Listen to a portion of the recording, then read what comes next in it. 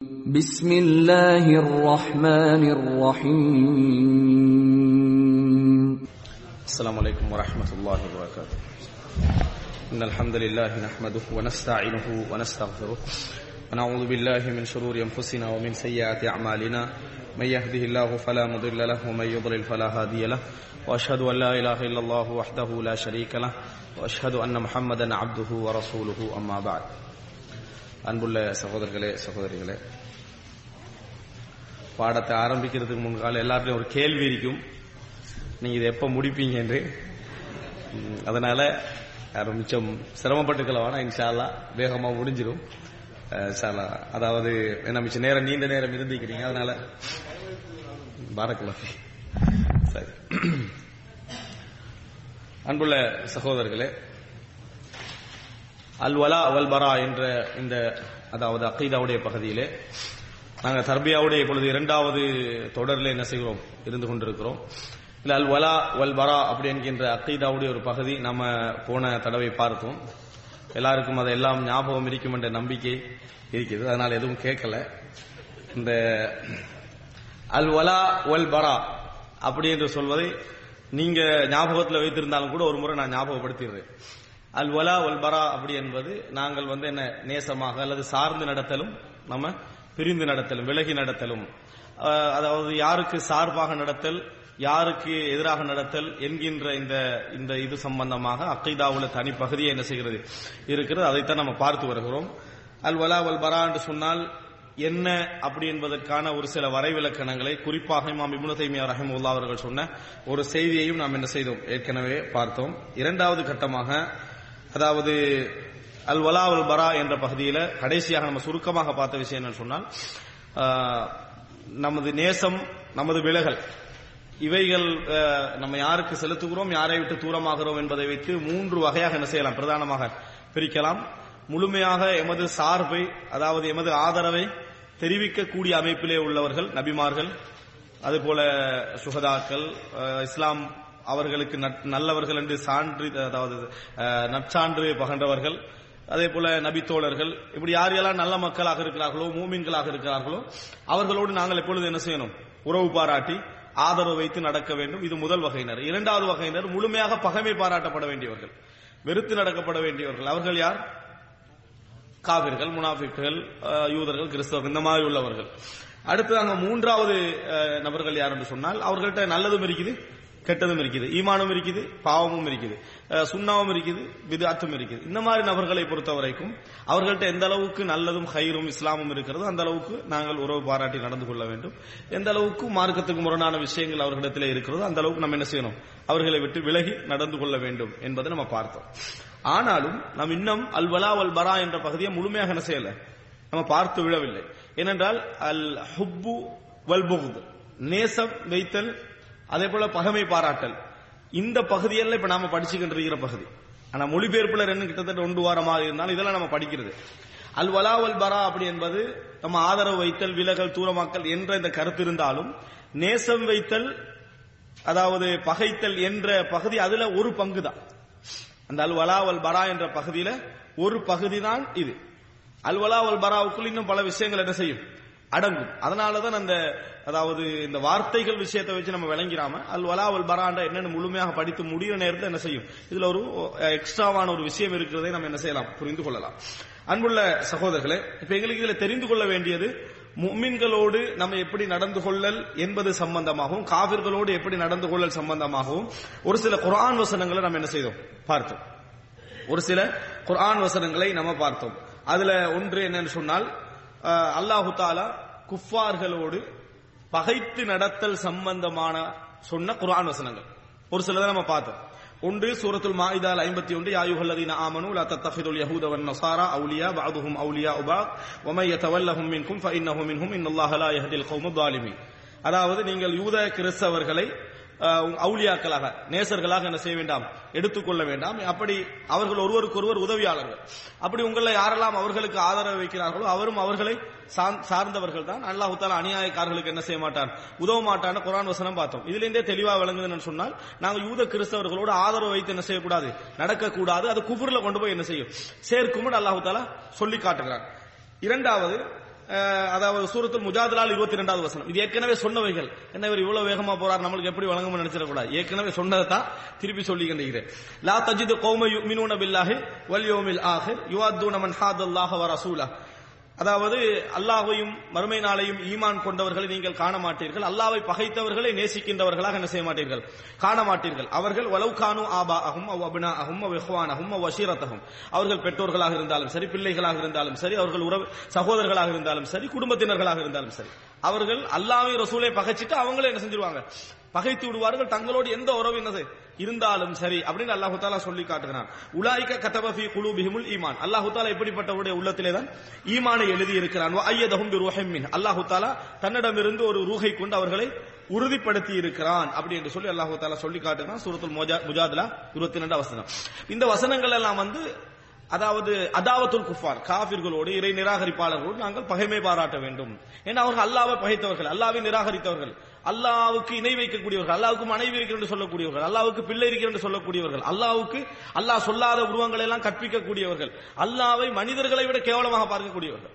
அப்படி இருக்கக்கூடியவர்கள் நம்ம உறவு பாராட்டுறது குர்ஆன் என்ன செய்யல, ஆதரிக்கல. ஹதீஸ் என்ன செய்யல, ஆதரிக்கல.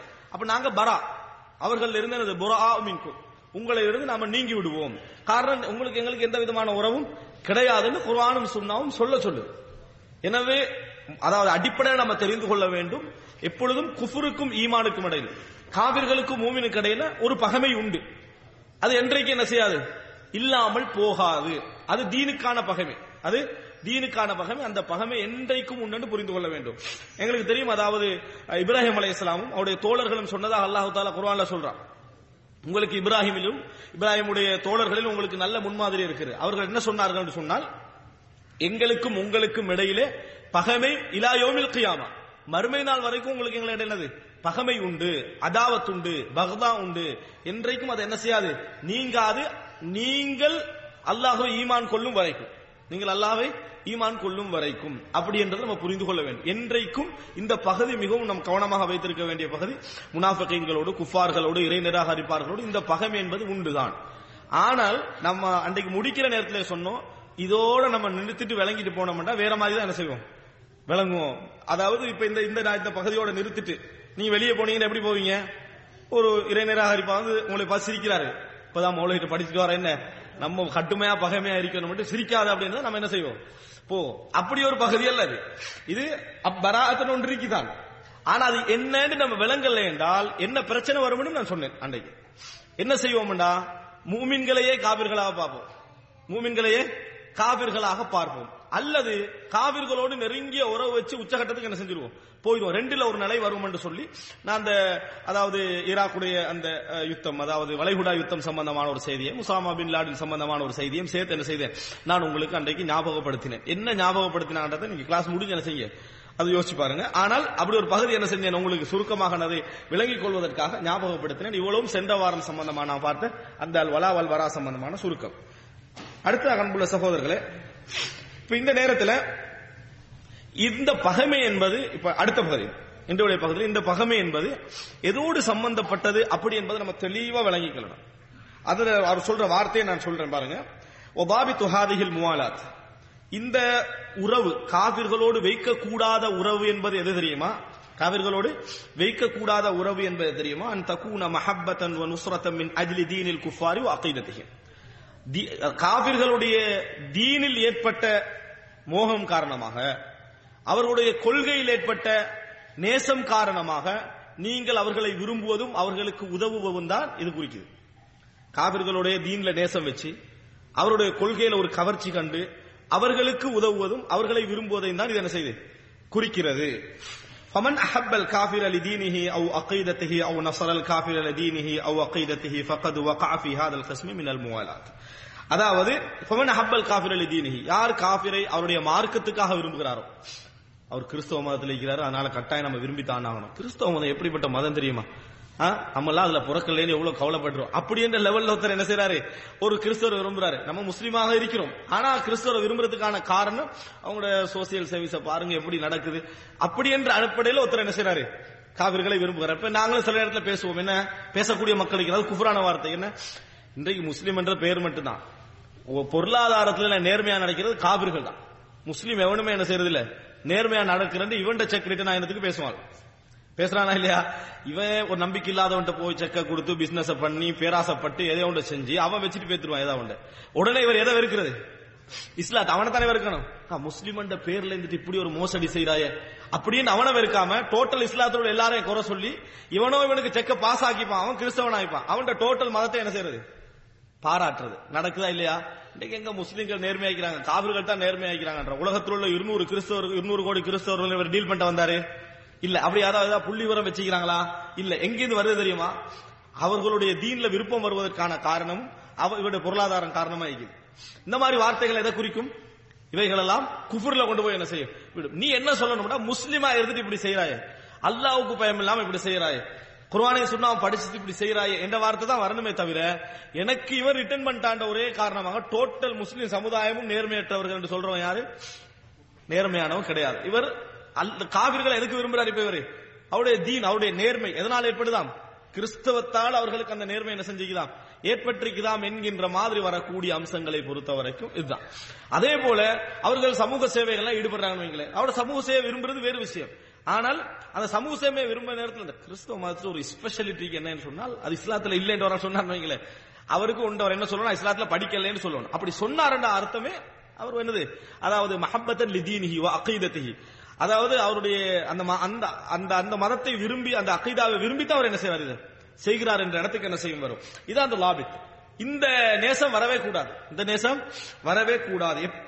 எப்பொழுதும் தனக்கு சார்பாக எவ்வளவு நடந்துட்டாலும் என்ன நினைக்கணும்டா, இவருக்கு எனக்கு இடையில் ஒரு பகமை இருக்குது.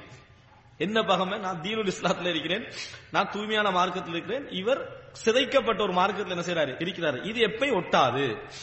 எனக்கு பாஸ் ஆகினாலும் சரி, பாஸ் ஆகாட்டியும் சரி, இது என்ன செய்யாது? ஒட்டாது என்கின்ற அந்த இடம் என்ன செய்ய வேண்டும்? விரிக்க வேண்டும். அடுத்ததாக இந்த மாதிரி நடந்தால் வகாஃபி ஹாதல் கிஸ்மி மினல் முவாலாத் அல்லதி யன்தகிது பிஹா இஸ்லாமுஹு வ யப்துலு பிஹா அமலுஹு, அவருடைய அமல் போயிடும். இதனால அவருடைய இஸ்லாமும் என்ன செஞ்சிடும்? போய்விடும். இது சரியாக நம்ம என்ன செய்ய வேண்டும்? இருந்து கொள்ள வேண்டும். ரைட். அடுத்ததாக பாருங்க, அல் கிஸ்மு தானி. உங்களுக்கு தெரியும், அதாவது காப் இப்னு மாலிக் ரலியல்லாஹு அன்ஹுடைய சம்பவம். காப் இப்னு மாலிக் ரலியல்லாஹு அன்ஹு சம்பவத்தை ரசூல் ஸல்லல்லாஹு அலைஹி வஸல்லம் எத்தனை நாள் அவரை பகைச்சாங்க? 50 நாள். 50 நாட்கள் என்ன செஞ்சாங்க? பகைத்தார்கள். அந்த 50 நாட்கள் அந்த பகைமையில அவருக்கு மலிக்கு கஸ்ஸான் பிரதேசத்து மன்னர், கஸ்ஸான் பிரதேசத்து மன்னர். எப்பயும் அதாவது மத்திய கிழக்கு எடுத்துக்கொண்டீங்கன்னு சொன்னால் அதனுடைய வடகிழக்குல யார் இருப்பாங்க? எப்பயும் அந்த காலத்துல, ரசூலுல்லாஹி காலத்துல எப்பயும் அதாவது கிழக்குல அதாவது வட மேற்குல யார் இருப்பாங்கன்னா கசாசினாக்கள். கஸ்ஸான் இந்த கொள்கையுடையவர் என்ன செய்வாங்க? இருப்பாங்க. இந்த கஸ்ஸான் மலிக்குகள் என்ன செஞ்சாங்கன்னு சொன்னால், ஒருத்தர் கடிதம் அனுப்புறாரு, மலிக் கஸ்ஸான் கடிதம் அனுப்புறாரு. என்ன சொன்னா, நீங்க என்ன செய்யுங்க, அதாவது வடகிழக்குல இருப்பாங்க மனாதிராக்கள் சொல்லுவாங்க. இங்க வடமேற்குல இருப்பாங்க, அதாவது வடக்குல இந்த மேற்பகுதியிலே வடமேற்குல இருப்பாங்க கஸ்ஸான், அதாவது கசாசினாக்கள். அவர்கள் கிறிஸ்தவர்களுக்கு கீழே இருந்தாங்க. இவங்க பாரசீகம், அதாவது நெருப்புவனங்கள் ஜொரஸ்டியனுக்கு கீழே என்ன செஞ்சாங்க? இவர்கள் இருந்தார்கள். மலிக்கு கஸ்ஸான் கடிதம் எழுதுறாரு, இன்னா சக்கது சமேனா அன்ன சாஹிப கது ஜஃபாக், உங்களோட தோழர் உங்களை கஷ்டப்படுத்திட்டாரு, நாங்க என்ன செஞ்சோம்? கேள்விப்பட்டோம். அதனால நீங்க எங்கள்கிட்ட வாங்க, நுவாசிக், நாங்க உங்களுக்கு என்ன செய்யறோம்? எல்லா விதமான ஆறுதல் தருகிறோம். இவர் என்ன செய்யணும்? நம்ம இஸ்லாத்தை ஏற்று இவ்வளவு நன்மை செஞ்சியும் இந்த ஒரு விஷயத்துக்காக இவர் என்ன செஞ்சிட்டாரு? 50 நாள் பகைச்சிட்டாரு. இதோ நான் வருகிறேன், நான் யாருன்னு என்ன செய்றேன்? காட்டுறேன் என்று சொல்லி அவர் அங்க என்ன செஞ்சிருக்கலாம். போனால் அது என்ன அர்த்தம்? கஸ்ஸான் மன்னருக்கு இவர்கள் நட்புன்ற அர்த்தம் அல்ல, அவருடைய தீனுக்காகத்தான் அவர் என்ன செய்யறாரு? அங்க போகிறார் என்ற அர்த்தம். ரசூலுல்லாஹ்வை வெறுத்து தான் என்ன போகிறார் என்பது அர்த்தம். அவர் என்ன செஞ்சாரு? அதை எடுத்து ஒரு தண்ணூர்ல அடுப்புல போட்டு என்ன செஞ்சிட்டாரு? எரித்து விட்டார் என்ற செய்தி நம்ம என்ன செய்கிறோம்? பார்க்கிறோம். இதுவும் அல்லாஹ்வுடைய ஒரு சோதனை தான் என்ன செஞ்சாரு? அவர் சொன்னார் என்பதை பார்க்கிறோம். இது வரும் மனிதனுக்கு, இதெல்லாம் என்ன செய்யும்? மனிதனுக்கு வரும். இப்ப அடுத்ததாக இதை நம்ம புரிஞ்சிட்டோம் என்று சொன்னால், காவிர்களோடு உறவு பாராட்டுதல் எதெல்லாம் அதாவது இஸ்லாத்தை விட்டு வெளியேற்ற அந்த இடத்துக்கு வராது என்பதை நம்ம புரிஞ்சுக்கொள்ளணும். இப்ப நம்ம தெரிஞ்சுகின்றது தீனுக்காக, அவர்களுடைய அகைதாவுக்காக அந்த உறவு வருவது என்பதைத்தான் இந்த குர்ஆன் வசனங்கள் எல்லாம் என்ன செய்து குறிக்குது என்று சொல்லிட்டோம். அப்ப எதெல்லாம் அதுல அடங்காது அப்படி என்பதை நம்ம தெரிஞ்சுக்கணும் சொன்னால், இதுல அதை பிரிக்கலாம், ஒவ்வொரு பகுதிகளாக நம்ம பிரிச்சு பார்க்கலாம். இவருடைய அமைப்புல இவர் ஒரு 4-5 வகையான செஞ்சுக்கிறாரு, அதை பிரித்து சொல்லி இருக்கிறார். முதலாவது விஷயம் என்னன்னு சொன்னால், நாங்கள் வெளிப்படையாக இந்த உலக ரீதியாக வியாபார ரீதியாக உறவு வைப்பது இதுல வராது. வியாபார ரீதியான உறவு இருக்குது, பார்ட்னர்ஷிப்பா இருந்து கொள்றது பிசினஸ்ல, அல்லது பிசினஸ்ல ஒரு நம்பிக்கைக்காக அவர் என்ன செய்யறது? ஒரு அக்கௌண்டன்ட் அவர் வேலை செய்தார், அவரோட வைத்துக் கொள்வது, அல்லது இன்னும் என்னென்ன விஷயங்கள்லாம் வியாபார முறையில் இருக்குதோ அந்த விஷயங்கள் எல்லாம் அவரை பயன்படுத்திக் கொள்வதெல்லாம் என்னது, அல்லது நாம் அவருக்கு பயன்படுவதெல்லாம் மார்க்க ரீதியாக எந்த விதமாகவும் இது மார்க்கத்துக்கான உதவியாக என்ன செய்யாது, என்றைக்கும் வராது. உங்களுக்கு அப்படியான சூழ்நிலை அதுல வரும், அந்த வியாபாரத்துல என்ன செய்யும் உங்களுக்கு வரும். உதாரணமா நீங்க பிசினஸ் செஞ்சுட்டு போறீங்க, அவர் உங்களுக்கு இப்ப பெருநாள் நாள், அதனால உங்களோட என்ன செய்யறாரு, பள்ளிக்கு நீங்க வந்துட்டு போங்களேன், நீங்க வேற கூப்பிடுவீங்க, எப்படி வாங்களே வந்துட்டு போங்களேன் பள்ளிக்கு பாங்க, தாராளமாக முஸ்லீம் பள்ளியில நீங்க வரலாம், எந்த பிரச்சனையும் இல்லைன்னு கூப்பிடுவீங்க, அவர் வந்துருவார். இப்ப நீங்க ஒரு சபையில அவருக்கு ஏற்படுத்தி விட்டீங்க, கூப்பிடுற சபையில நீங்க ஏற்படுத்திட்டீங்க, நீங்க எல்லாம் முடிச்சவரை அவருடைய பெருநாள் வரும், நீங்க தானே கூப்பிட்டீங்க ஃபர்ஸ்ட்டுக்கு, நீங்களும் கூப்பிட்டீங்க, அதனால நீங்களும் கட்டாயம் வாங்கணும். இப்ப உங்களுக்கு என்ன செய்யும், பெரிய சங்கடமா இருக்கு, நான் தானே ஃபர்ஸ்ட் கூப்பிட்டேன், இப்ப அவரு கூப்பிடுற நியாயமா இல்லையா, அப்படி என்ற ஒரு நிலைமை வரும். இப்ப என்ன செய்யறது, சரி ஏதோ கூப்பிட்டாரு, இந்த பகைச்சுக்கணும்னா பெரிய அமௌண்ட் பிசினஸ் பார்ட்னர்ஷிப் எல்லாம் பெரிய பிரச்சனை ஆகிரும், அதனால பாஸ் ஆகும் வரைக்குமாவது என்ன செய்வோம், போவோம்ண்டாவது நம்ம அங்க போய் அந்த வணக்கஸ்தல போய் அவங்க செய்யற மாதிரி செஞ்சாலோ அல்லது அதுக்கேற்ற மாதிரி, அந்த மாதிரி யாரும் நிர்பந்திக்கிற யாருமே இல்ல. ஆனா அந்த மாதிரி ஒரு நிலைமை வந்தால் அவர்களுக்கு அங்க போய் ஒரு ஆதரவுக்காக சிலர் இந்த உற்சாகம் மீறிட்டு என்ன செய்வாங்க, அவர் தட்டெடுக்கும் போது இவரே எடுத்து செஞ்சிருவாரு, கொடுத்துருவார். இதெல்லாம் பிரச்சனை இல்லை, இஸ்லாத்துல இதெல்லாம் என்னது உண்டு, இஸ்லாத்துக்கு மேல ஒரு அவதூறையும் சொல்லி செஞ்சிட்டாருன்னு வைங்க, வேற எதுக்காக அவர் விரும்புறாரு, இப்ப இஸ்லாத்தை பகைச்சாலும் சரி நம்மளோட உலக விஷயம் என்ன செய்யணும், சரியா இருக்கணும் என்ற இடத்துக்கு அவர் என்ன செய்யறாரு, நினைக்கிறார். இந்த நிலைமை வருமாக இருந்தால் இது பிழை, இது பிழை என்பதை நாம் என்ன செய்ய வேண்டும், புரிந்து கொள்ள வேண்டும். இது எதுக்காக விரும்புவது, பிசினஸ்ல இருந்து அடுத்த பகுதிக்கு என்ன செஞ்சிடும், இது போய்விடும். தீனுக்காக விரும்புதல் என்ற பகுதி வரக்கூடாது, தீனுக்காக விரும்புதல் என்ற பகுதி வரக்கூடாது. இஸ்லாத்தை விட்டு தீனுக்காக விரும்புறதுல ரெண்டு நிலை இருக்கு, ஒன்று இஸ்லாத்தை விட்டு வெளியேற்றுகின்ற நிலை, இன்னொன்று இஸ்லாத்தை விட்டு வெளியேற்றாது ஆனால் பெரும்பாவம் என்ற நிலை இருக்குது. அந்த ரெண்டு நிலையை நம்ம இன்ஷா அல்லாஹ் பார்ப்போம். அப்ப முதலாவது வியாபாரத்துக்காக ஒருவரோடு உறவு வைத்துக் கொள்வது, அவர்களோடு அதாவது நட்பு பாராட்டிக் கொள்வதெல்லாம் என்ன மார்க்க ரீதியான எந்த தடையும் அதுல இல்லை, அது முவாலாத்துல அதாவது அடங்காது. இஸ்லாம் அதாவது தடுக்கக்கூடிய காபிர்களோடு வைக்கக்கூடிய முவாலாத்துல தடுக்கப்பட்ட முவாலாத்துல என்ன செய்யாது, அடங்காது. இரண்டாவது என்னன்னு சொன்னால் வதாரத்தன் தகூனு ஜாயிஸா, சில நேரத்துல அதாவது அனுமதியான, அதாவது இதுல பல வகை இருக்குது. அனுமதி என்ற வகை என்ன செய்யலாம், ஒரு பகுதி இருக்கு. அனுமதி என்ன அல்லாஹ் தஆலா குர்ஆன்ல சொல்லி காட்டுறான், லா யன்ஹாகுமுல்லாஹு அனில் லதீன லம் யுகாத்திலூகும் ஃபித்தீனி வ லம் யுக்ரிஜூகும் மின் தியாரிக்கும் அன் தபர்ரூஹும் வ துக்ஸிது இலைஹிம் இன்னல்லாஹ யுஹிப்புல் முக்ஸிதீன். சூரா மும்தஹினா 8வது வசனம். இப்ப நான் சொல்ற எல்லா வசனங்களும் இந்த முவாலாத் அல் வலா வல் பராவோட சம்பந்தப்பட்டது. சூரா மும்தஹினா 8வது வசனம்.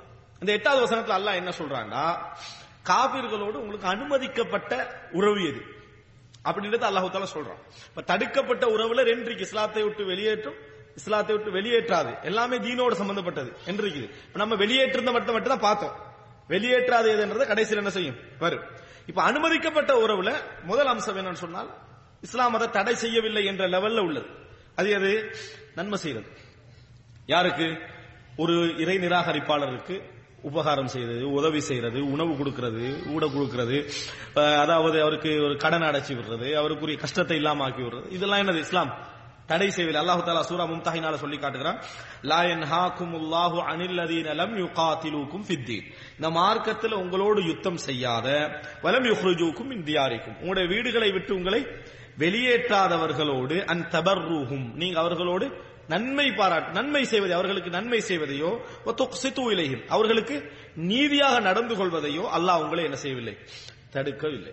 அவங்களுக்கு நீங்க தாராளமா என்ன செய்யலாம், நன்மை செய்யலாம், அவர்களோடு உறவு பாராட்டிக்கலாம், இதெல்லாம் இஸ்லாம் என்ன செய்யலாம் உங்களுக்கு தடுக்கவில்லை. அல்லாஹு தஆலா நீதியாக நடப்பவர்களை விரும்புகிறான், அல்லாஹு தஆலா நீதியாக நடப்பவர்களை அல்லாஹு தஆலா விரும்புகிறான் அப்படின்னு சொல்றான். அப்ப இதுல குர்ஆன் நேரடியா சொல்லுதா இல்லையா, இந்த குர்ஆன் வசனத்துல எப்படித்தான் இந்த கொள்ளுங்கள் வெட்டுங்கள் என்றது கிடைக்கிறவங்களுக்கு இது கிடைக்குது இல்லையோ தெரியாது. குர்ஆன் வசனங்கள்ல இப்ப இலங்கையில இந்த பிபிஎஸ் ஆக இருந்தாலும் சரி, இந்தியாவில் ஆர்எஸ்எஸ் ஆக இருந்தாலும் சரி, இந்த வசனங்களை தேடி எடுத்துறாங்க. பாத்தீங்களா, கண்ட இடத்துல கொள்ளுங்க அல்லாஹ் தஆலா சொல்லுகிறான்.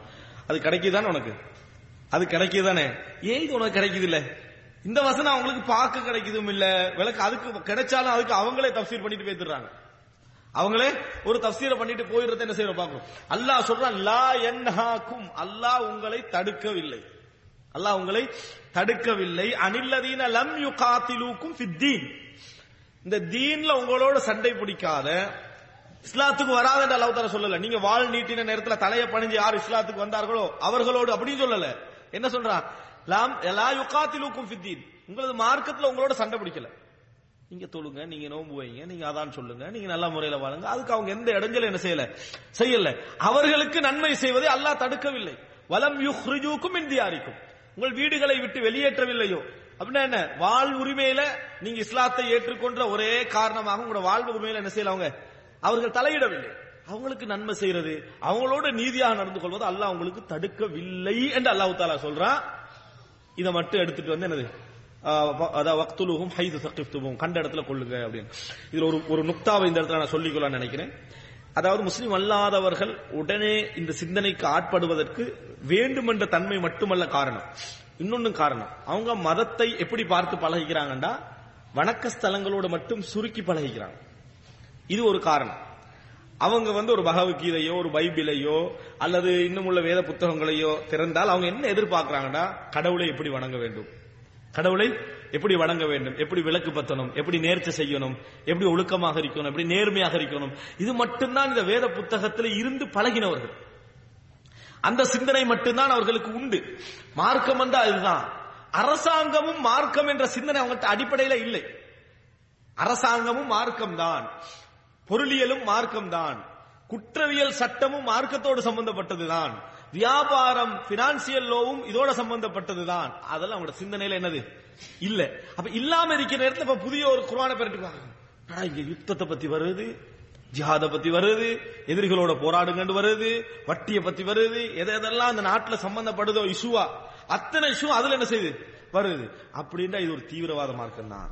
இது பள்ளியை விட்டு வெளியே போகுது. இது என்னது, பள்ளியை விட்டுட்டு வெளியே போய் முஸ்லீம்கள் கூட பள்ளியோட தான் சம்பந்தப்படுவாங்கன்னு பார்த்தா அப்படி இல்ல. 5 நேரம் தொழுகிற அளவுக்கு வெளியே சம்பந்தம் இருக்குது. வெளியே என்ன செய்யுது சம்பந்தம் இதுல இருக்குது. அதனாலதான் அவங்களால ஜீரணிக்க முடியவில்லை. இது ஒரு வேத புத்தகமாக, இது ஒரு வேத புத்தகமாக ஜீரணிக்க முடியாததுக்கு காரணம் அவர்கள் முஸ்லிம் அல்லாதவர்கள் என்பது மட்டுமல்ல, மார்க்கத்தை அவர்கள் இப்படி பார்த்ததும் இல்லை. மார்க்கம் என்பது அதோட பூசாரியோட சுருங்கிடணும், வணக்க ஸ்தலங்களோட சுருங்கிவிட வேண்டும் என்று நினைத்தவர்கள். இங்க குர்ஆன் என்னெல்லாம் சொல்லுது, நீங்கள் ஜிஹாத் நடத்தி கொண்டிருக்கின்ற பொழுது எதிரிப்படை நேரத்தில் எப்படி தொழணும், யார் செக்யூரிட்டிக்கு நிக்கணும், இதெல்லாம் சொல்லுது. அதெல்லாம் குர்ஆன் என்னத்துக்கு சொல்லிச்சு, நம்ம தமிழ்நாட்டில் ஊர்ல சண்டை பிடிக்க சொல்லிச்சு, அதுக்கு சொல்லல. இஸ்லாமிய ஆட்சி கொண்டு வந்தா ஆட்சியாளர் எப்படி ஒரு முஸ்லீமாக இருக்கிறதா என்னென்ன செய்யணும் இத சொன்னது. இப்ப உதாரணமாக நம்ம இந்திய சட்டத்திலேயோ இலங்கையுடைய அந்த ஆட்சி சட்டத்திலேயோ நீங்கள் யுத்தம் செய்கிற நேரத்தில் தலை தாழ்ந்து வாளுக்கு களத்தை கொடுங்கள் அப்படின்னு அந்த இந்திய இலங்கை சட்டத்தில் இருந்து அந்த நாட்டை எவனா மதிப்பான்னு நினைக்கிறீங்களா? நீங்க மதிக்க மாட்டான். ஏன், நீங்க எந்த யுத்தத்துக்கு போனாலும் என்ன செய்யுங்க, தலையை கொடுத்துட்டு என்ன செய்யுங்க வாங்கன்னு அந்த சட்டத்தில் இருந்ததுன்னா அந்த நாடு உருப்படாது. அது மாதிரி ஒரு சட்ட யாப்பு தான் குர்ஆன். யுத்த காலத்துல நீங்க என்ன செய்யணும், களத்தை கொடுக்காதீங்க, அங்க வெட்டிருங்க, வெட்டக்கூடாதுன்னு சொல்ற மார்க்கத்துல நீங்க இருக்கிறீங்க. ஆனா யுத்தத்துல இந்த வேலையை செஞ்சிடாதீங்க, அங்க போனா என்ன செய்யணும், வெட்டணும். அப்படி என்று குர்ஆனுடைய சட்டத்தை சொல்வதை என்னடா வெட்டணும் என்று சொல்றாங்க யோசிக்கிறாங்க. இதுதான் மிக முக்கியமாக நீங்கள் புரிந்து கொள்ள வேண்டும். இந்த வசனத்தை அவர்கள் என்ன செய்யவில்லை. இது போன்ற நிறைய வசனங்கள் குர்ஆன்ல என்ன செய்யுது உண்டு. எனவே இந்த வசனம் எங்களுக்கு காபிர்களோடு உலகியல் ரீதியான ஒரு உறவு வைப்பதை என்ன செய்யல, தடை செய்யவில்லை. அப்ப பகமை சம்பந்தமான வசனங்களை எதுல போட்டக்கூடாது, இந்த மாதிரியான நடைமுறைகள், மனிதாபிமான உதவிகள், மனிதாபிமான உறவுகள், இதுக்கு குர்ஆன் சொல்லவே இல்லை. இதுக்காக குர்ஆன் சொல்லவில்லை. அடுத்தது பாருங்க, சில நேரத்தில் வாஜிபாக கூட அமையும். காபிர்களோடு உறவு வைப்பது வாஜிப், கட்டாயமாக கூட அமையும். ஆனா அந்த பகமை இருந்து கொண்டே இருக்கும். எந்த பகமை, குர்ஆன் தீனுக்காக பகமை என்ற பகமை இருந்து கொண்டே இருக்கும். இது என்ன செய்யாது, இடிக்காது. அதோட வாஜிப் என்ன, அல்லாஹ் தஆலா குர்ஆன்ல சொல்லி காட்டுகிறான், வ இன் ஜாஹதாக, உமது பெற்றோர்கள் உங்களை நிர்பந்தித்தால், அலா அன் துஷ்ரிக பி மா லைஸ லக பிஹி இல்ம், உங்களுக்கு அறிவில்லாமல் இணை வைப்பதற்கு, ஏன்னா இணை வைப்பு என்பது ஜஹாலத், அறியாமை, அப்படி இணை வைப்பதற்கு உங்களை நிர்பந்தித்தால் ஃபலா துதிஅஹுமா, அவர்களுக்கு என்ன செய்ய வேண்டாம், நீங்கள் வழிபட வேண்டாம். வஸாஹிபுஹுமா ஃபித் துன்யா மஅரூஃபா, இந்த உலகத்தில் அவர்களோடு உறவாக நடந்து கொள்ளுங்கள். இப்போ வஸாஹிபுஹுமா ஃபித் துன்யா மஅரூஃபா, அவர்கள் செய்யறது பாவம், மிகப்பெரிய பாவம். எப்படி பாவம் தெரியுமா, இணை வைத்தல் ஒரு பாவம், இணை வைக்க சொல்றது அதை விட பெரிய பாவம், இணை வைக்காட்டி நான் இப்படி எல்லாம் நடந்து கொள்வேன் நிர்பந்திப்பது அதை விட பெரிய பாவம். அதையே அவர்கள் உங்களுக்கு செய்தாலும் உலகத்தில் அவர்களோடு உறவாக நடந்து கொள்ளுங்கள். நீங்க அண்ணன் தம்பியோட கூட உறவாக இல்லாட்டி இஸ்லாம் குற்றம் பிடிக்காது. ஆனா உங்கள் தாயும் தந்தையும் காபிர்களாக இருந்து உங்களை இணை வைக்க நிர்பந்தித்தாலும் அவர்களோடு உறவு பாராட்டுவது கடமை, மார்க்க ரீதியான கடமை அப்படின்னு சொல்லி இஸ்லாம் என்ன செய்யுது சொல்லுது. எனவே அந்த கடமையை பகைமை நீங்க இப்ப எப்படி வழங்கிக்கொள்ளணும்? தாய் தண்ணி கேட்கல கொண்டு வந்து கொடுக்குறீங்க, மருந்து செலவுல கவனிக்கிறீங்க, அவள் அன்பா பாத்துக்கிறீங்க, சீ என்று கூட சொல்லாம இருக்கிறீங்க. இந்த நேரத்துல தாய் வந்து என்னது நம்ம மதத்தை திட்டி மார்க்கத்தை திட்டினாலும் அந்த தாயுடைய மனசு நோகாம நம்ம என்ன செய்யறோம்? அமைதியா இருந்துட்டு. அதே தாய் சொல்றா சிலையை வச்சு வணங்குன்றா, இப்ப வணங்க மாட்டோம், இப்ப பகமை காட்டுறீங்க. இப்ப என்ன செய்றீங்க? பகையை காட்டுறீங்க.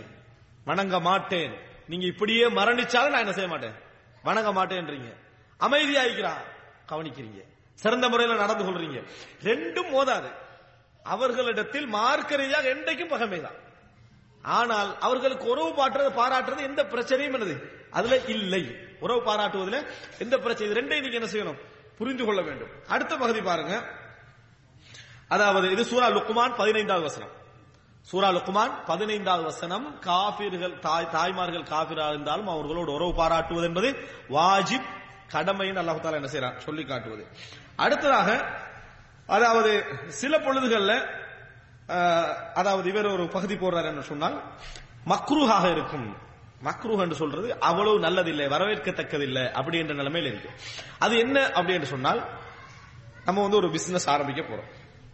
பிசினஸ் ஆரம்பிக்க போற நேரத்தில் எல்லாம் நன் முஸ்லிமா பாத்தியது இவனை வச்சுட்டு நம்ம பாடுபட்டு இருக்கல, யாரு முஸ்லீமை வச்சுட்டு பாடுபட்டு எல்லாம் நன் முஸ்லிமா பாத்தியாரு, அவன் தான் சரியா வேலை செய்வான். இவன்ல வச்சு திடீர்னு அது இதுன்னு சொல்லி வந்துட்டு இருப்பான். திடீர்னு ஊர்ல பள்ளி கட்ட போறோம்னா நான் அதுக்கு என்ன செய்யணும்? போயிட்டு இருக்கணும். இந்த மாதிரி ஒரு ஃபீலிங்ல என்ன செய்யறது? எல்லாம் நன் முஸ்லிமா எடுத்து போடுறது. அந்த இவர் முஸ்லீம், அவர் 5 டைம்ஸ் சொல்லுறது, ஜகாத்து கொடுக்குற எல்லாம் இருக்குது. கடையில் இருக்கிறாங்க யாரு? நன் முஸ்லீம். யாராவது ஒரு முஸ்லீம் வந்தா அது இனி இல்ல சரி நிர்பந்தத்துக்கு எடுத்து போட்டுக்கிறது. இது நல்ல வடிவமா? நல்ல வடிவம் இல்ல. இவரு இந்த மாதிரி நடந்து கொள்றது வெறுக்கத்தக்க செயல், ஹராம் கூட அல்லது, அது ஹராம் கூட அல்ல. ஏன்னா அவர் மார்க்கத்தோட இருக்கிறார், எல்லாம் செய்யறாரு. ஆனால் இது நல்ல ஒரு வரவேற்கத்தக்க செயல் அல்ல. ஒரு கஷ்டப்பட்ட ஒருவருக்காக ஒரு முஸ்லீம் அல்லாத ஒரு கஷ்டப்படுறாரு, அவருக்கு வேலை கொடுக்கறது வேற, எந்த முஸ்லீமும் எடுக்காதுன்னு சொல்றது வேற. அதாவது இதனுடைய தன்மை வேறு. தந்த வீட்டுடைய அமானியத்தோடு சம்பந்தப்பட்ட வீட்டு வேலைகளுக்கு அவர் வேலைக்காரர் எடுக்க போறோம், நன் முஸ்லீமா பாத்தியது அப்படி என்று சொல்றது வந்து நன் முஸ்லீமை எடுக்க கூட நாங்க சொல்ல வரல. அந்த வார்த்தையில் அர்த்தம் என்ன? தந்த வீட்டுக்குள்ள உள்ள விஷயங்களுக்கு கூட அமானிதமா யார் இருப்பானா? ஒரு முஸ்லீமை விட ஒரு காபிர் இருப்பானா என்ற அந்த சிந்தனை போக்குறீங்க, அது ஆபத்தான நிலைக்கு கொண்டு போய் என்ன செய்யும்? விடும். அதனால் இது ஒரு நல்ல செயல் அல்ல, நல்ல ஒரு வரவேற்கத்தக்க ஒரு செயல் கிடையாது. இது ஹராம் என்ற இடத்துக்கு போகாது விட்டாலும் ஒரு வரவேற்கத்தக்க செயல் அல்ல என்பதை நாங்கள் புரிந்து கொள்ள வேண்டும். அடுத்ததாக அதாவது இன்னொரு விஷயம் என்னன்னு சொன்னால், சில நேரங்கள்ல அதாவது நாங்கள் அவர்களோடு உறவு பாராட்டுவது என்பது ஹராமான இடத்துக்கு என்ன செய்யும்? அதாவது சில விஷயங்கள் உலக விஷயங்கள்ல மார்க்கத்துக்காக அல்ல அது, ஆனால் ஹராமான இடத்துக்கு என்ன செய்யும்? அது போகும். இப்ப நான் சொல்றதெல்லாம் மார்க்கத்துக்கு அல்லாதவைகள், மார்க்கத்துக்கு வெளியே உள்ளவைகள். அது சிலது அனுமதிக்கு போகும், சிலது கட்டாயமாக உறவு வைக்கணும் இடத்துக்கு போகும், சிலது வெறுக்கத்தக்க செயல்பாடு என்று போகும், சிலது ஹராம் என்ற இடத்துக்கு என்ன செய்யும்? போகும். உதாரணமாக ஒரு காபிர்கள் வந்து ஒரு மெத்தட்ல ட்ரெஸ் பண்றாங்க, ஒரு மெத்தட்ல ட்ரெஸ் பண்றாங்க. இந்த மெத்தடை பார்த்துட்டு வந்து நாங்களும் அந்த கல்ச்சர் என்ன செய்யறது? ஃபாலோ பண்றது. மன் தஷப்பஹ பிகௌமின் ஃபஹுவ மின்ஹும். ஒரு சமுதாயத்துக்கு ஒப்பாக யார் நடக்கின்றாரோ அவர் அந்த சமுதாயத்தை சார்ந்தவர். அவர்களை பிரதிபலிக்கிற மாதிரி எல்லாருக்கும் பொதுவான ஒன்றில் அது பிரச்சனை இல்லை. உதாரணமாக என்ன, இந்த நம்ம ட்ரௌசர் போடுறோம், இந்த இது இந்த மாதிரி இதெல்லாம் போடுறோம், இதெல்லாம் ஒரு பிரச்சனையா? இல்ல. அவன் போடுறான் அப்படி இருக்கா, நம்ம நிர்வாணமா போறோம் அர்த்தம் இல்ல, விளங்கிட்டா? அல்லது வேற ட்ரெஸ் மாத்தணும் அர்த்தம் அல்ல. அவன் தாடி வளருங்கன்னு வருது, அவனும் வளர்த்துட்டான், இப்ப நம்ம வலிக்கணும் அர்த்தமா? இல்ல. இதெல்லாம் பிள்ளை. எது அவர்களை அடையாளப்படுத்தக்கூடிய அமைப்புல ஒன்று உருவாகுதோ அந்த நேரத்தில் அது யாரா? இந்த சினிமாக்காரர்களை பார்த்து ஃபாலோ பண்றது இருக்குது. சினிமாக்காரரை பார்த்து, அதாவது உம்ரால மொட்டை அடினா மொட்டை அடிக்கிறது இல்ல, ஆனா சினிமால ஏதாவது அந்த சீசன்ல ஏதாவது மொட்டைன்னு வந்துட்டு வைங்களே, அன்றைக்கு எல்லாரும் மொட்டை நடக்குது. சரியா? அப்ப இது வந்து எதுக்காக வேண்டி செய்யறாரு தெரியுமா? இஸ்லாத்துக்காக வேண்டிய எல்லாம் செய்யல. அன்றைக்குள்ள மஹபத் எது? அவரை பார்த்து நம்மளும் என்ன செய்யணும்? கரண்டைக்கு மேல உருறாண்டா உடுக்கிறது இல்ல. திடீர்னு ஒரு சினிமால என்ன செஞ்சு இவ்வளவு கொடுத்துருப்பான். அண்டையில இருந்து எல்லாம் அதே பெசன்ட்ல தான் என்ன செய்யறாங்க, தெரியுறாங்க. எப்படி இவ்வளவு தூரம் வேகமா இஸ்லாம் வந்து பார்த்தா இஸ்லாம் அல்ல. மன் தஷப்பஹ பிகௌமின் ஃபஹுவ மின்ஹும். அதான் இந்த மாதிரியான தஷப்புஹ் வருமாக இருந்தால் இதெல்லாம் என்ன கூடாது. அவர்களுக்காக அந்த காவிர்களை பார்த்து அந்த ஸ்டைல பார்த்து நம்மளுக்கு நல்லா இருக்குது அப்படி என்று நம்ம ஒன்றை செய்வோமாக இருந்தால் அது குஃப்ரின் காரணமாகவும் வரலாம், வேறு வேறு காரணங்களாக என்ன செய்யலாம் வரலாம். அந்த மோகங்கள் எல்லாம் கூடாது. இதுவும் அவர்களுடைய உலக விஷயத்தோடு சம்பந்தப்பட்டதுதான். ஆனா நாங்க அதை என்ன செய்யணும் என்ற அளவுக்கு அவைகளை தவிர்த்து கொள்ள வேண்டும். ஆரோக்கியம் என்ற பேர்லோ வேறு வேறு பேர்லோ அங்க போகக்கூடாது. இது கூடுதலாக எதுல நடக்கலாம்னு இந்த பாஸ்கர் இதுல நடக்க வாய்ப்பு இருக்குது. விளங்கிட்டானே, பாஸ்கர் மருத்துவம் இருக்குதானே, அதாவது என்னது இந்த என்னது இல்ல செவி வழிதான் அதுல வந்து சொல்லுவாரு ஹீலர் பாஸ்கர், இது ஒரு வாசம் சொல்லுவாரு, எனட்டோமிக் தெரப்பியா, அதாவது இந்த மாதிரியான ஒரு அணுவியல் தெரப்பின்னு சொல்லி ஒன்று நிறைய நல்ல விஷயங்கள்லாம் இருக்குது. ஆனா இந்து மதத்தில் ஏற்பட்டிருக்க அந்த கல்ச்சர் எல்லாத்தையும், அதாவது ஆரோக்கியம் என்ற பெயர்ல அதை என்ன செய்யுது வந்து சேருது. இந்து மதத்தில் உள்ள நிறைய நடைமுறைகள் எல்லாம் ஆரோக்கியம் என்ற பெயர்ல என்னது அப்படி வந்து சேருது. ஏற்கனவே யோகான்றது தவறு இல்லை. ஆனா யோகா சம்பந்தமாக ஏற்கனவே இருந்த கருத்துக்களை நிறைய பேர் அதை பார்த்து மாத்திக்கிட்டாங்க. என்னது இது மட்டும் நம்ம தவிர்த்துட்டு இது ஓகே போல இருக்கு. ஆனால் இன்னும் நிறைய விஷயங்கள் அதில் நம்ம யோசிக்க வேண்டியவைகள் இருக்குது. அதே போல இவ்வளவு ஆரோக்கியம் சொல்றவர் எல்லா புகழும் அல்லாஹ்வுக்கே இறைவனது பெயர்லாண்டு ஆரம்பிக்கிறவர் இடது கையால தின்றதா ஆரோக்கியம் என்றாரு. என்ன சொல்றாரு அந்த புக்லேயே போட்டிருப்பாரு, இடது கையால் சாப்பிடுவதுதான் ஆரோக்கியம் அப்படி போட்டிருப்பாரு. அப்ப இந்த மாதிரியான சில விஷயங்கள் நம்ம உதாரணமாக சாப்பிடுறதுக்கு பிறகு தண்ணி குடிக்கிறது என்றது நீங்க விரும்பினா குடிங்க, குடிக்காமீங்க. குடிக்கிறவனை பார்த்து சுண்ணத்துக்கு மாத்த மாதிரி இப்ப பார்க்க ஆரம்பிச்சுக்கிறாங்க. சாப்பிட போற தண்ணி குடிக்கிறீங்க, தண்ணி தானே குடிச்சு இடையில ஸ்ப்ரைட் குடிக்கிறீங்க, பெப்சி குடிக்கிறீங்க, சரியா? தண்ணி குடிக்கிறோன்னு அப்படி பாக்குறவங்க வருதா இல்லையா? நீங்க குடிக்காம இருங்க, அதுல ஒரு ஹெல்த் இருக்க நீங்க விளங்கினீங்கன்னு சொன்னா குடிக்காம இருங்க. அதையும் ஒரு கலாச்சாரம் ஆக்குறதுக்கு என்ன செய்யக்கூடாது, ட்ரை பண்ணக்கூடாது. அப்படி எங்கேயா வந்திருக்குதா? குர்ஆன்ல ஹதீஸ்லயும் வரல. குர்ஆன்ல ஹதீஸ்ல இப்படி வந்திருக்கான்னு நம்ம தேட நினைக்கிறது தவறு கிடையாது. ஆனா அதையே கல்ச்சர் ஆக்குறதுக்கான ஒரு இடத்துக்கு என்ன செய்யக்கூடாது, நம்ம வரக்கூடாது. இது அதுல நிறைய அந்த மாதிரி சப்ஜெக்ட் வரும். அதாவது இப்போ உதாரணமாக நமக்கு இந்த நல்லெண்ணெயில நம்மளுக்கு என்ன விருப்பம் இருக்காது. இப்ப நல்லெண்ணெயில கொஞ்சம் விருப்பம் வரும், அதை ஃபுல்லா கேட்டீங்கன்னா நல்லெண்ணெயில ஏதோ ஒரு விஷயம் இருக்கத்தான் செய்யுது அப்படின்னு சொல்லி. அதே போல தைப்பொங்கலுக்கு ஒரு விஞ்ஞான விளக்கம் கூட சொல்லுவாரு. தைப்பொங்கலுக்கு ஒரு விஞ்ஞான விளக்கம் சொல்லுவார். அப்ப நம்ம சரியா தைப்பொங்கல் அவர் சொன்ன விஞ்ஞான விளக்கத்தை கேட்டோம்னா நம்மளும் வெயில நிக்க பாப்பாண்டைக்கு அவர் ஒரு விளக்கம் சொல்றாரு. அதுக்கு அது சொன்னதா சூரியன் வந்து வருஷத்துல ஒரு முறை இந்த இடத்துல வந்தா என்ன உடம்புல மாற்றம் ஏற்படும் சொல்லிட்டாரு. நம்ம எங்க நிக்க பாப்போம் தைப்பொங்கல்ல? அங்கதானே போவோம். நம்ம தைப்பொங்கலுக்காக வேண்டியெல்லாம் நிக்கல, சூரியனுக்காக வேண்டியதான் நிக்கிறோம். ஆனா எந்த ரூட்டால வந்திருப்போம், அவங்க அந்த ரூட்டால வந்தாங்க, நம்ம இந்த ரூட்டால, ரெண்டு பேரும் சந்திக்கிற இடம் நீங்க இங்கதான் நினைக்கிறீங்க என்ற மாதிரி அந்த இடத்தை என்ன செய்யறாரு, கொண்டு வராரு. அந்த விஷயத்துல நம்ம கொஞ்சம் கவனமாக இருக்கணும். நல்ல விஷயங்கள் யார் சொன்னாலும் எடுத்துக்கொள்ள வேண்டியது. ஆனால் எந்த ரூபத்திலேயே நம்ம தசப்புகாக கூடாது. எந்த மதத்துக்கு என்ன செய்யக்கூடாது, எந்த ரூபத்திலே தசப்புகாக கூடாது. ரசூலுல்லாஹ் பிரயோசனமான விஷயங்களை கூட தடுத்தாங்க. ரசூல் ஸல்லல்லாஹு அலைஹி வஸல்லம் மதீனால தொழுகைக்காக அழைக்கிறதுக்கு ஆலோசனை பண்ணிக்கிட்டு இருந்தாங்க. அப்ப பெல் அடிப்போம்னு சொன்னாங்க. என்ன பிரச்சனை, பெல் அடிக்கிறதுல ஒரு சிக்கலும் இல்ல. ரசூல் ஸல்லல்லாஹு அலைஹி வஸல்லம் சொல்லப்படாது யூதர்கள் இதை செய்யறாங்க அல்லது கிறிஸ்தவர்கள் செய்யறாங்கன்னு சொல்லி விட்டுட்டாங்க ரசூலுல்லாஹ். அப்ப அதுவானா நோம்புலே ரசூலுல்லாஹ் மாத்தம் செய்ய தான் பார்த்தாங்க. ஆசுரா நோம்புலே ரசூல் ஸல்லல்லாஹு அலைஹி வஸல்லம் அசுமன்னத்தாஸ் என 9 பிடிப்பேனாங்க ரசூல் ஸல்லல்லாஹு அலைஹி வஸல்லம். மாற்றம் செய்தா தஷப்புகாரங்களும் என்ன செய்யக்கூடாது, எங்களுக்கு என்றைக்கும் வரக்கூடாது. அன்புள்ள சகோதரர்களை, கடைசியாக அதாவது கடைசியாக சொல்லிக்கிறது முடிய போகுது என்று சொல்றதுக்காக வேண்டி அடுத்தது என்னன்னு சொன்னால், அதாவது அப்ப இஸ்லாம் எது எது கூடாது எது எது கூடும் என்றதுல தெளிவா என்ன செஞ்சிருக்கிறது, எங்களுக்கு சொல்லி இருக்கிறது. கடைசியான பகுதி என்ன என்று சொன்னால், அதாவது ஹர்பியூன்கள். ஹர்பியூன்கள் என்ற ஒரு பகுதி, குஃபார்களிலேயே ஹர்பியூன்கள் என்ற ஒரு பகுதி. ஹர்பியூன்கள் அப்படின்னு யார் என்று சொன்னால், காவிர்களிலேயே இஸ்லாத்துக்கு நேரடி விரோதமானவர்கள். நேரடி விரோதம், அதான் இஸ்லாத்துக்கு நேரடி விரோதமான என்ன, முஸ்லிம்கள் அவங்களுடைய பாதத்தை செஞ்சுட்டு போறாங்க, நான் என்ன மதத்தில் இருந்துட்டு போறேன், அவன் அந்த மதத்தில் இருந்து போனா இவங்க ஹர்பியூன்கள் அல்ல, இவங்க அவங்க அவனோட இருந்துட்டு போறாங்க. ஹர்பியூன்கள் என்றது, இப்ப நீங்க ஒரு மார்க்கத்தை சொல்ல போறீங்க, அதுக்காக அவங்க எதிர்க்கிறாங்க, என்கிட்ட சொல்ல வராதீங்கன்றாங்க. இவங்களும் ஹர்பியூன்கள் அல்ல. நீங்க அவங்கள்ட்ட சொல்ல போனீங்க, வானாண்டா நம்ம போயிட்டோம். முஸ்லிமா இருக்க கூடாது.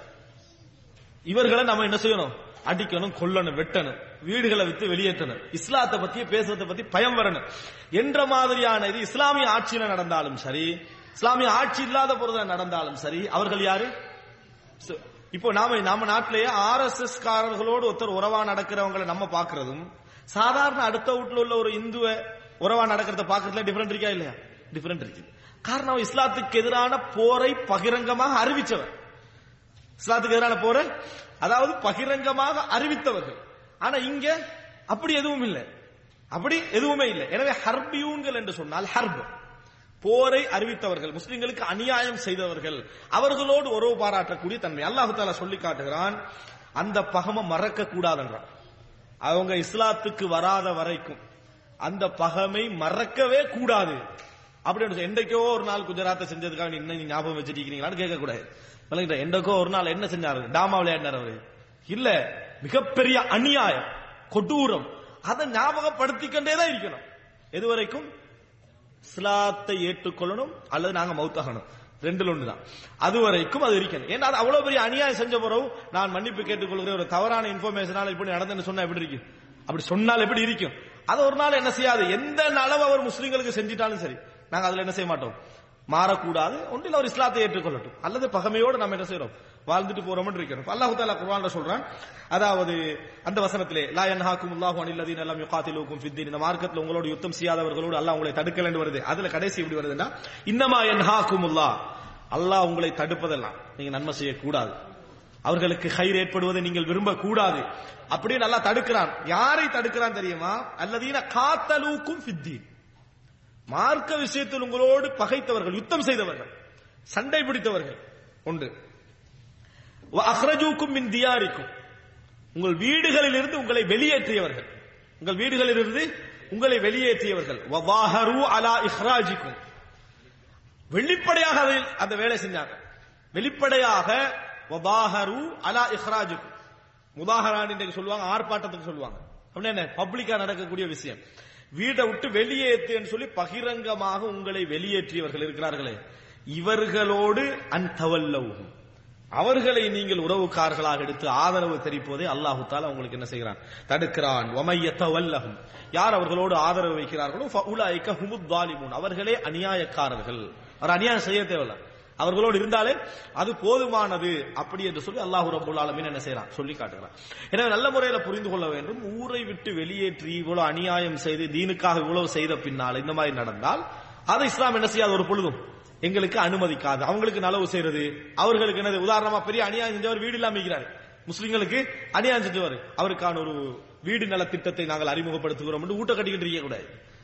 ஏன், அவர் ஒருவேளை மனம் திருந்தி வரலாமே சொல்லி ஊட்ட வாங்கிட்டு அடுத்த வேலையை செய்வாங்க. விளங்கிட்டா?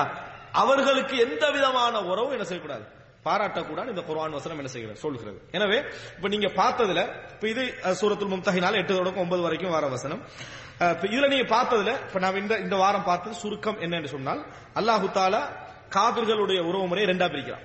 நம்ம இந்த அல்வலா வல் பராத்துல நம்ம ரெண்டா பிரிச்சு பார்த்துக்கொள்றோம். ஒன்று அவருடைய தீனுக்காக அவர்களை விரும்புவது, அவருடைய மார்க்கத்துக்காக அவருடைய கொள்கைக்காக விரும்புவது, இது குஃப்ர்ல போய் சேர்ந்துடும், இஸ்லாத்தை விட்டு என்ன செஞ்சிடும், வெளியேற்றி விடும். ஒன்று. இரண்டாவது, அப்படி மார்க்கத்துக்காக இல்லாதவர்கள், அந்த தீனுக்காக இல்லாத உறவு முறைகள் அப்படி என்ற பகுதி. இதுல நாங்க இந்த உலகத்தோடு சம்பந்தப்பட்ட விஷயங்கள் தான் வரும். ஆனால் அதுல ஹராம் இருக்குது, வெறுக்கத்தக்கது இருக்குது, அனுமதிக்கப்பட்டது இருக்குது, வாஜிப் இருக்குது. இப்ப இதுல பாத்தீங்கன்னு சொன்னா, ஃபர்ஸ்ட் அனுமதிக்கப்பட்டது இஸ்லாத்துக்கு பகைமை இல்லாத காபிர்களோடு நல்ல முறையில மனிதாபிமானமாக நடந்து கொள்வது, பகைத்தவர்களோடு பகைச்சையாக வாஜிப். நான் கடைசி சொன்னது ரெண்டாவது சொல்லிட்டேன், சரியா? அவர்களோடு பகைத்தா என்ன செய்ய ஆகணும், அது வாஜிப். மூன்றாவது என்ன, அதாவது இந்த கடமையானது, தாய் தந்தை போன்ற அந்த உறவு முறைகளை பொறுத்தவரைக்கும் என்னது, அது கடமையானது. அடுத்தது என்ன அப்படி என்று சொன்னால், அதாவது ஹராமானதுல இன்னொரு பகுதி தான், அதாவது ஒப்பாக நடக்கிறது, எனது காபிர்களுக்கு ஒப்பாக நடக்கக்கூடிய விஷயம். அடுத்ததாக அதாவது மக்ரூஹான பகுதி என்று சொல்றது, இந்த உலக விஷயத்துல என்ன செய்யறது, அதாவது ஒரு நன் முஸ்லீம் செய்ய எல்லா விஷயங்களுக்கும் யூஸ் பண்ணக்கூடிய அந்த விருப்பமான அந்த தன்மை, இது ஒரு என்னது கூடாத ஒரு விஷயம். கடைசியா ஒரு பகுதி நான் விடுபட்டு தான் பார்க்கிறேன்.